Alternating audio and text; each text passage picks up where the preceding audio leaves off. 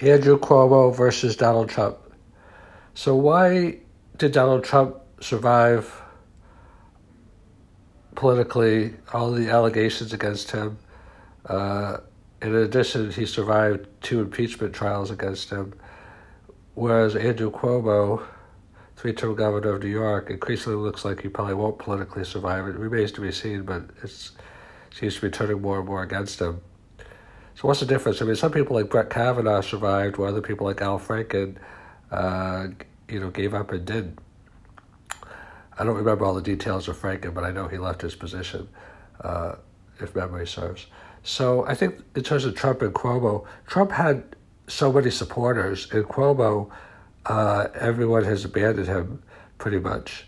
I think that's the critical difference. Like, the circumstances obviously matter as well, but I think even independent of that, sometimes perhaps some might argue even more than that, is whether people support you or not. Like, Trump was difficult to get rid of, even because a lot of people felt he had egregious behavior. So much of the country, when I say so much, I mean millions of people. It's hard to quantify that percentage. I know his approval rating hovered somewhere like in the high 30s, I believe.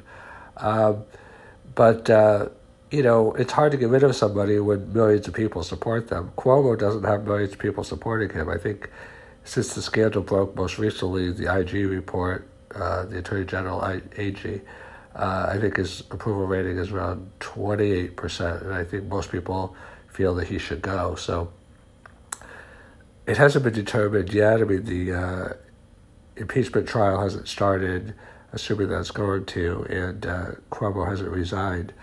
But I think, Trump seemed to have much more support. So I think, in terms of scandals, like I said, Kavanaugh made it. He was still confirmed. Other people didn't.